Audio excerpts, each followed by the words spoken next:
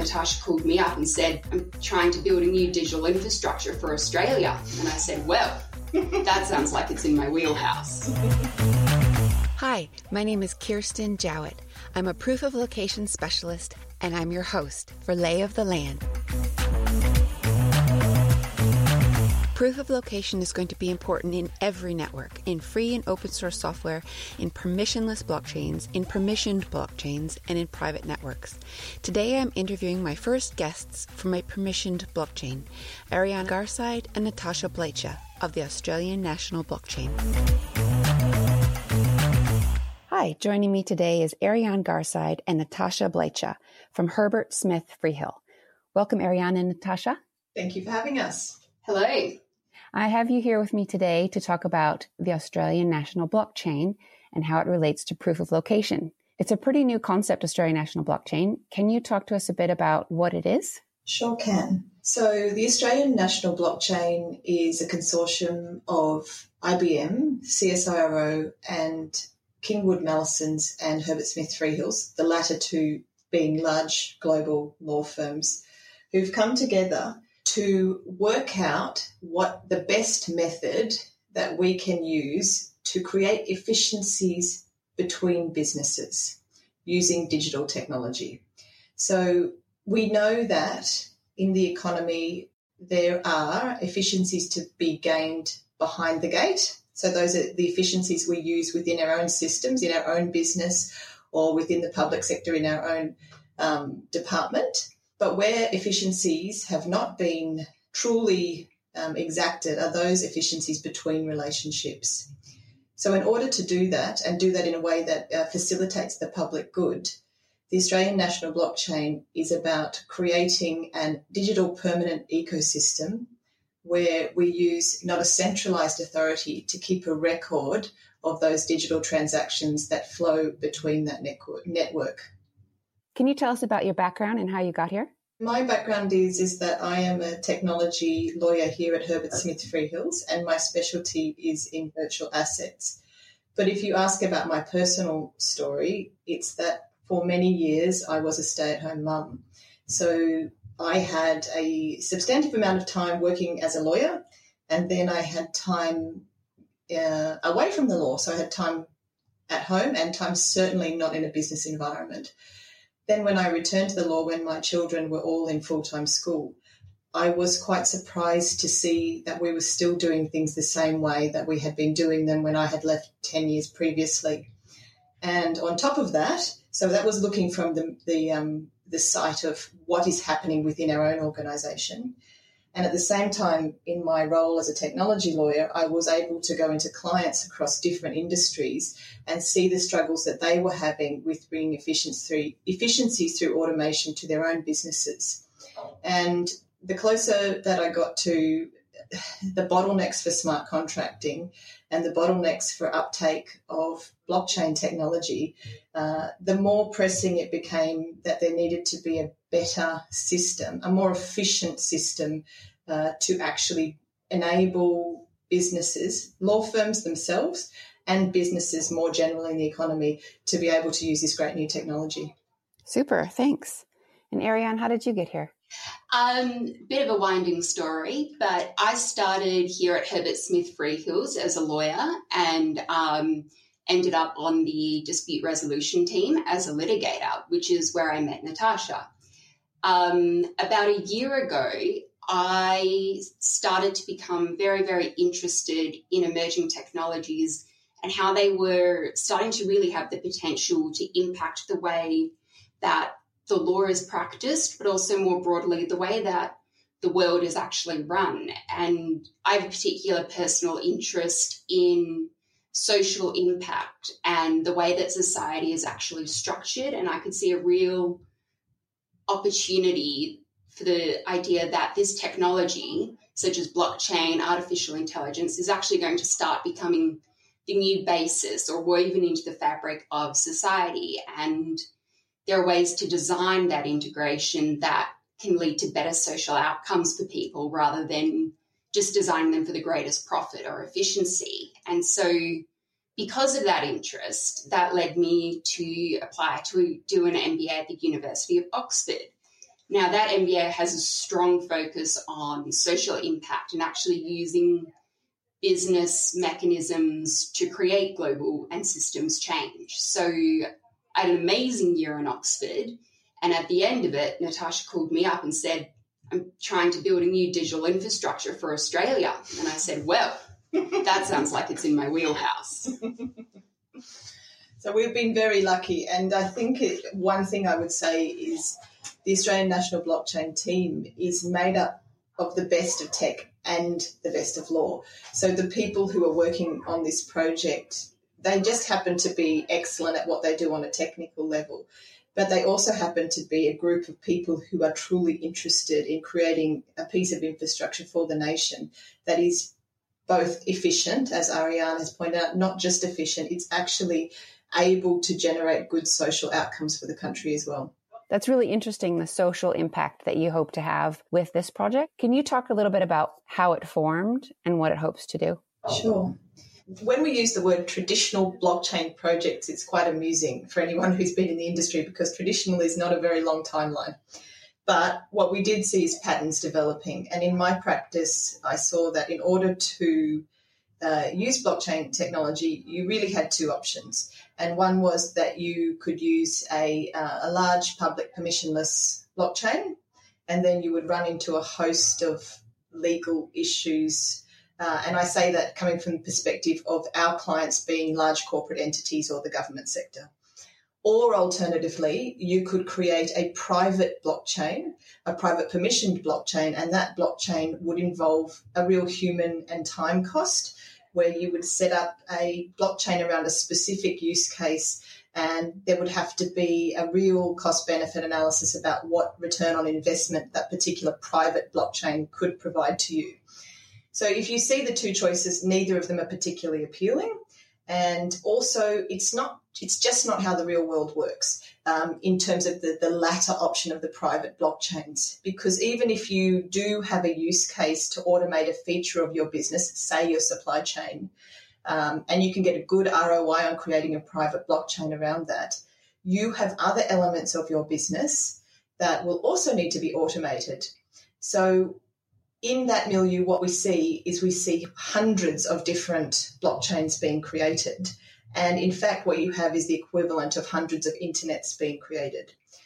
So our system, the Australian National Blockchain, is a method of not displacing private blockchains, not displacing public permissionless blockchains, but creating, if you will, a digital spine for a country.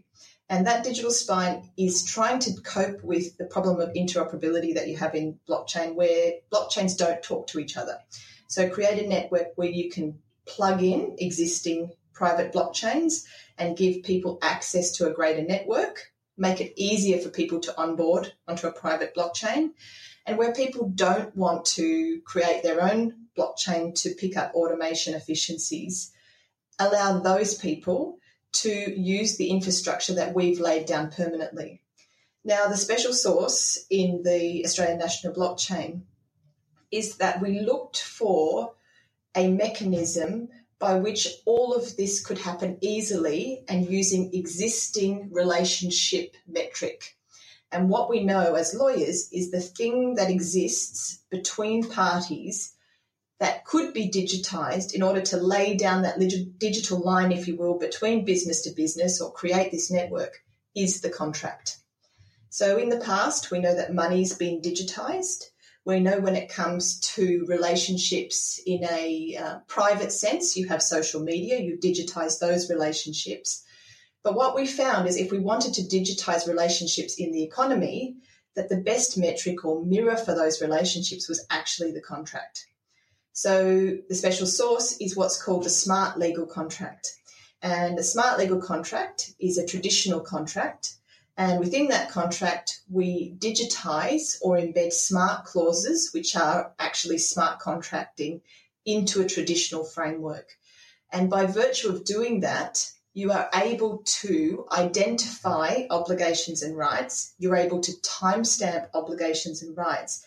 And you're also able, without trying, to give network participants or people in the economy and identification within a network.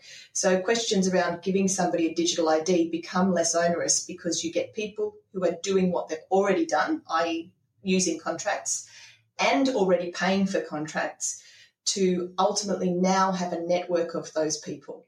So that's the methodology, is how do we create a network? How do we stop people inefficiently trying to automate their processes between parties? And this is the method. Use a smart legal contract to lay down the digital line, give participants a network and give them an ID in the network.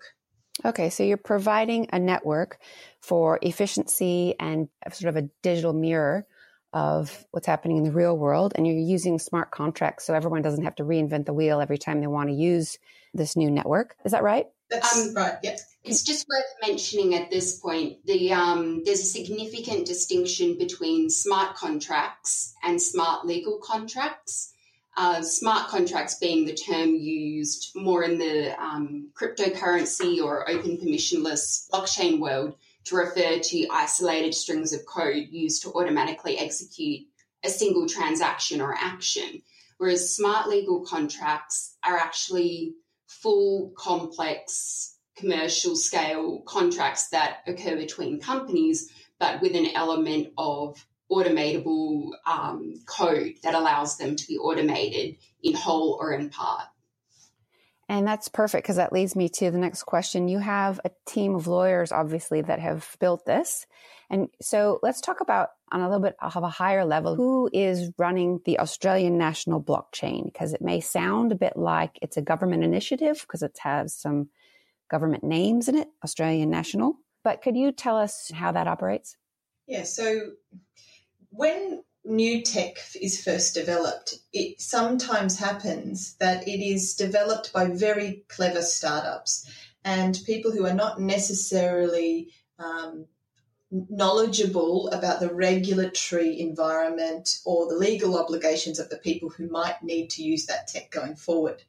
And this is a maturation of this sort of CryptoPunk idea coming out of the idea of who do we trust? And do we want centralised authorities to be responsible for X, Y, and Z?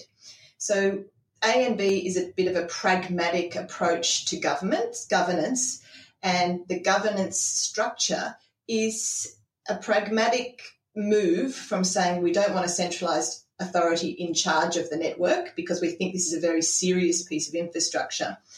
And so your question is, who's responsible? And the answer is, there's a network of people who are responsible. So it's a belt and braces of this trust concept. So it is government. Yes, there's government invited. There's regulators invited to sit and hold that network. But it's also working together with private enterprise, so large trusted commercial entities. And also we're inviting charities and universities to also assist in becoming part of the governance mechanism and holding nodes or servers on the network itself. Super. That helps me understand a little bit better why it provides a sort of new kind of network. So I just want to move in a little bit to proof of location and how we can prove where goods are in, let's just say, a supply chain or the provenance of an item, where it's come from. Why would you want to use something like Australian National Blockchain instead of a company who tells you where it comes from? So the whole idea behind the Australian National Blockchain of being this ecosystem or a digital platform for cross-business or business-to-government functions has the result that it actually creates a way for businesses to much better coordinate and talk to each other about their supply chains. So say you have a supply chain of businesses, you've got company A to company B to C, C to D, D maybe goes to E and F, and there's a big long string of companies or operations through which a particular item or good might pass. By moving those operations or the guardrails of those operations being the contracts between parties onto a digitized platform, you create all kinds of opportunities to build in mechanisms into those contracts whereby Company A doesn't have to go down the supply chain and form relationships and talk to all those different companies.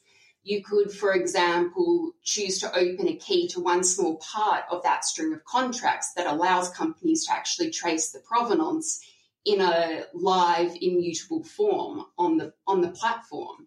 But that's just one potential solution. But the idea being that by having a digital platform, you lay the groundwork and give companies the ability to design a lot of new mechanisms for creating transparency and coordination in their cross-business functions. So I suppose in that context, you're looking at proprietary information. So we're talking about contract to contract, and you are using information which will come from sensors which are under the responsibility of the parties themselves. So in that context, you don't necessarily have the same queries around proof of location, at least not who's responsible for saying that they hold the information that's coming into those smart contracts as true or not true. So there is a slight difference when it comes to the target market of enterprise as to whether there's such a focus on proof of location. Proof of location in terms of a public permissionless blockchain is incredibly important around the supply chain.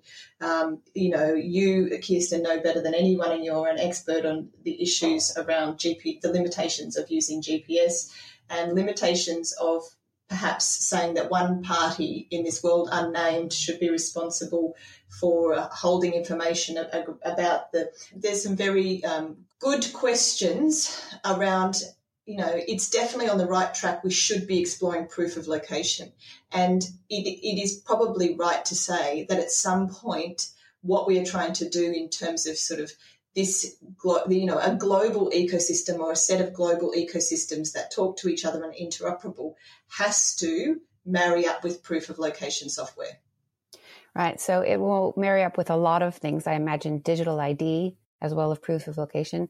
Having it held on a blockchain is different from having it held within an organization because everyone on this blockchain is held accountable to the same standards.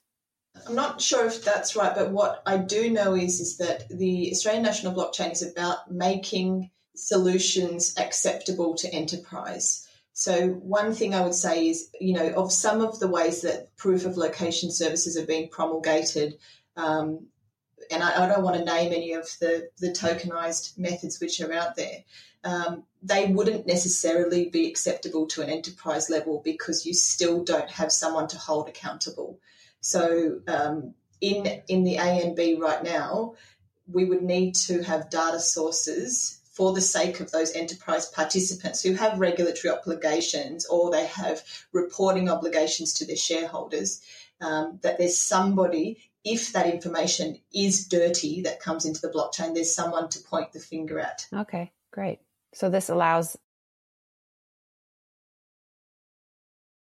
that to happen. Yeah, so by use of your smart legal contract, you're creating a civil obligation between two parties to say, we identify this sensor data or we identify this Internet of Things, whatever that may be, and we promise that the information coming from that to each other that we will agree that that is a source of truth. So in some ways it's a sidestep from an issue where you are really in a permissionless system. You don't know, you have one less step of truth, so to speak. You don't know who you're dealing with, so you've got to have a higher standard, or your proof of location. You need to have that carrot system where you're making sure that people feeding information into the system are doing so in a truthful way. Give them an impetus to do that. In A and B world, in smart legal contract world, you're giving people a carrot to do the right thing, but it's actually more of a stick, because if they don't do the right thing, there's a penalty that they can have because they've breached their contract. Okay, so what is the carrot then? The carrot is the efficiency that they can pick up by using the smart contracting capability within their contracts. Okay, And the stick is just a normal legal... Normal legal stick. And I mean, that's to be clear, that is not a full answer, because there's different ways that you can create liability within a smart legal contract. So it's hard to say until people create those contracts exactly where the fall of the breach will be if there's a problem. But it creates a mechanism by which you could punish someone, or you have a right against someone if they have data coming into their contract that is not what you promised each other to have that data to do. I see. Great. So I'm going to try to give an example of a use case so we can put this into a real world context. So you know about the romaine lettuce outbreak, food scare in America recently? Yeah. So if that were to happen in Australia, but you were using the A and B, I guess two things. How would it look if it happened now? And how would it look if it happened with A and B? And perhaps you have another use case you'd rather use. No, I'm happy to use that. So I think it's not one or the other. There's a couple of counterfactuals. So first counterfactual is you have no insight but analog insight into your supply chain. So that would be slow and unwieldy, and it would take time where you ring up each participant down the supply chain and try to find out the genesis of those products, and that might take a few days. So therefore you have, if you are a supermarket who's selling those products, you wipe the shelves clean and you throw everything out. And obviously there's a huge economic cost to doing that. And it's bigger than an economic cost. There's a social cost to throwing out good food. That's A. Two counterfactuals. One is you are able to use a digitized response because you have monopsony power and you've created your own private permissioned blockchain around your supply chain. And as I've said before, that's a really good, useful thing to do if you can create a return on investment in doing that. So what you've done there is you've created a digital family or ecosystem where you've all agreed to share data. Third solution is the A and B, is you use the existing contracts that, as Ariane pointed out earlier, you already have a contract between party A and B, party B and C, C and D, those participants down the network. You don't have to have a contract between A, B, C, D, E, and F in the A and B solution. I see. What you do is you open up a clause in a contract between each of those so that you can, and you don't have insight. So just say you are at the supply and you are the supermarket selling the lettuce. You can now use a digital key to go back and inspect a clause which is connected between B and C, between C and D, D and E, E and F, and using something that you're already paying for and you already have, your contracts, you now have insight into layers down your supply chain by use of these smart clauses talking to each other or becoming oracles to the other contracts. Great. Thank you for that example. And on a little bit of a higher level, this isn't something that we've seen before in Australia. And I'm not really sure anyone is doing it like this anywhere else in the world. Can you talk a bit about what you're hoping to do with this? Are you cutting a new road? We are cutting a new road, but what we do know is the problems that we're facing are universal. And we know that there are a lot of people trying to solve these problems, and they're doing so in different ways. We don't think anyone's put the pieces the same way together as we have. And we are certainly looking to create a solution here in Australia that's world-class, not just to be able to create a better economy for Australia and a better public service for Australia, but also to be able to roll that model out in other countries. So ultimately, you end up with a system like this in, a multitude of nations that can plug into each other and passport, if you will, between countries. That's really exciting. So you're not just hoping to do something for Australia, but maybe something that can be used in other countries as well, this model. Yeah, spot on. And I think we're pretty excited about the opportunities to do that. And coming back to the team of who's involved, if it is that we get to create a new system of governance for this new world, which does have a higher focus on digitized relationships, then there's much crafting that can be done, which takes into account our new ideologies about how we would want men and women and people to participate in that system. There's so many opportunities around governance and what a council of people who get to make key decisions around that infrastructure would look like. So, yeah, we're really excited about creating that model new world way, and then rolling out that methodology around the constitution of how you would do that, the governance, and rolling it out to other countries as well. So that leads me perfectly into the next question. I don't know which one of you would like to take this, but the roadmap for Australian National Blockchain, what is it? Oh, let me have a crack. Roadmap. So right now we are able to, we're working with clients to get the first of what are existing contracts on board the system. So that's where we take contracts that exist now and we effectively PDF them and give them a digital ID so that users can run artificial intelligence over their body of contracts and work out commercial efficiencies. Second stage in 2019 is to work with law firms to create these new contracts which have these embedded smart contracting functionality. So timeline-wise, this new world we're talking about, this is not going to happen overnight, and people need to moderate expectations because there's significant change that is required in the law and the way that we do business. But it doesn't need to be perfectly fast. It needs to be done in a way that's pragmatic and needs to be done in a way that keeps the best of tech at the forefront and the best of ethics in the forefront in terms of our use of artificial intelligence. But you have to start somewhere. And many people have said to us, God, that's a huge, huge idea to take off, and how can you even see how big that's going to be? And our response at ANB is you've got to start somewhere. And it is a very big project, but we've started. And there's lots of people who want to participate and get involved. So, if it is, you would say to me, what are you most excited about the ANB? I would say that it's about people and it's about relationships. And when we look at the different contributions that people can make in designing the new, how the world will operate in the future, just recently we had a launch here in Perth, and I had a barrister say to me, who is a senior counsel, this is the first time I've been excited about the law in 10 years. Wow. And Kirsten, you would know this. When you go to blockchain conferences, there's an excitement that is with people about the uptake of this technology.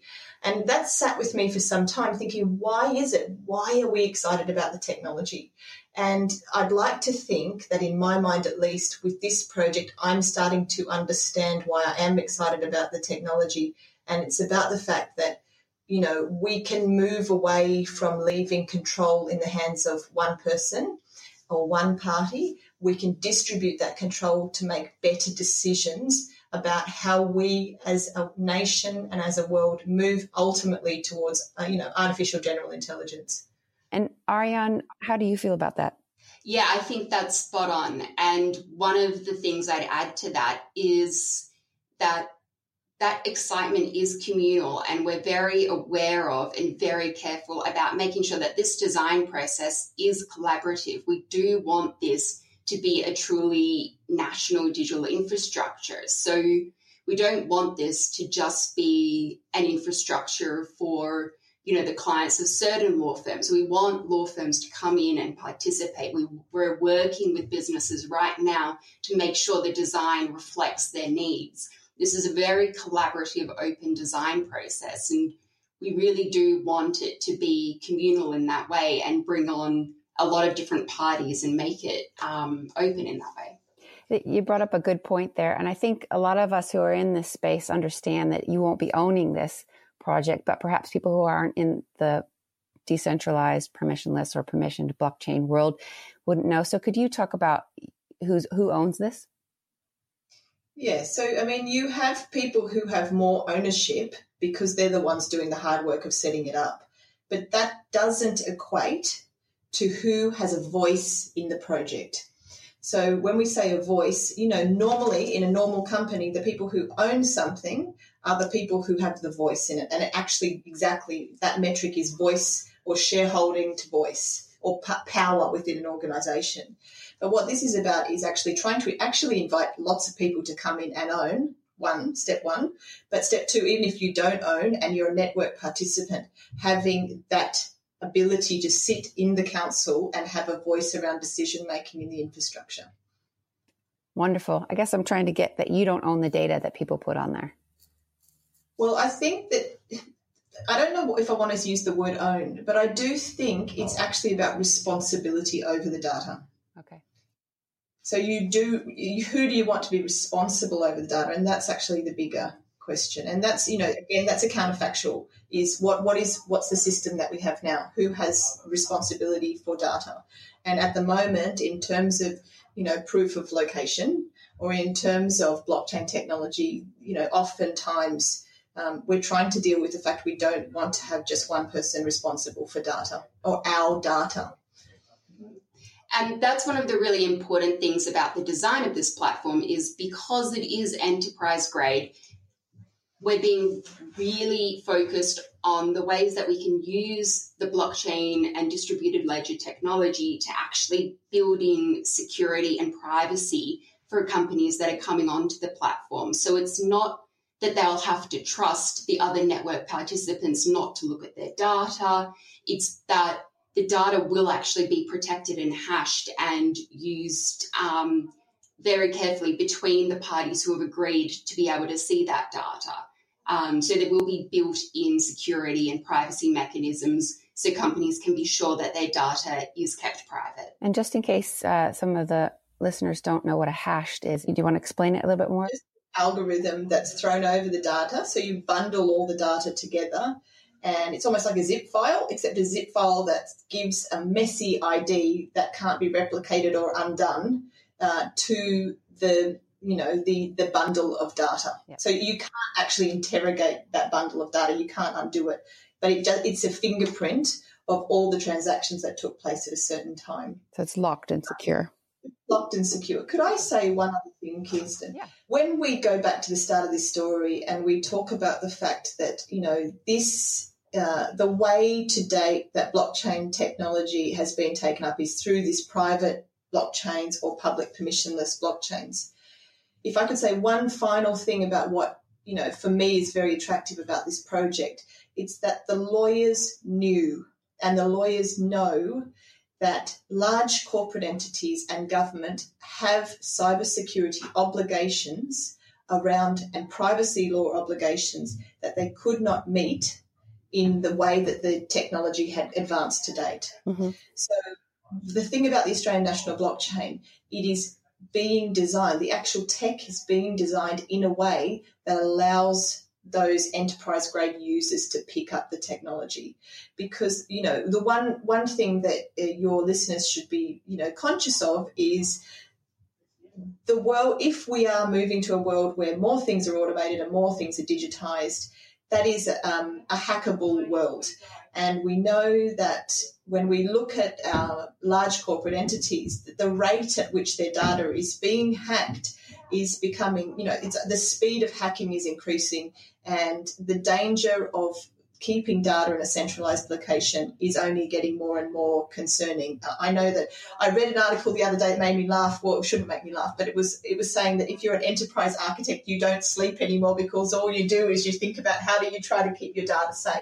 This is, if that's the last point I can make about the ANB, is trying to create a system, a distributed system to try to increase cybersecurity around that transaction of relationship of automating features between businesses. Super. It's an important objective. And Ariane, do you have last thoughts about it?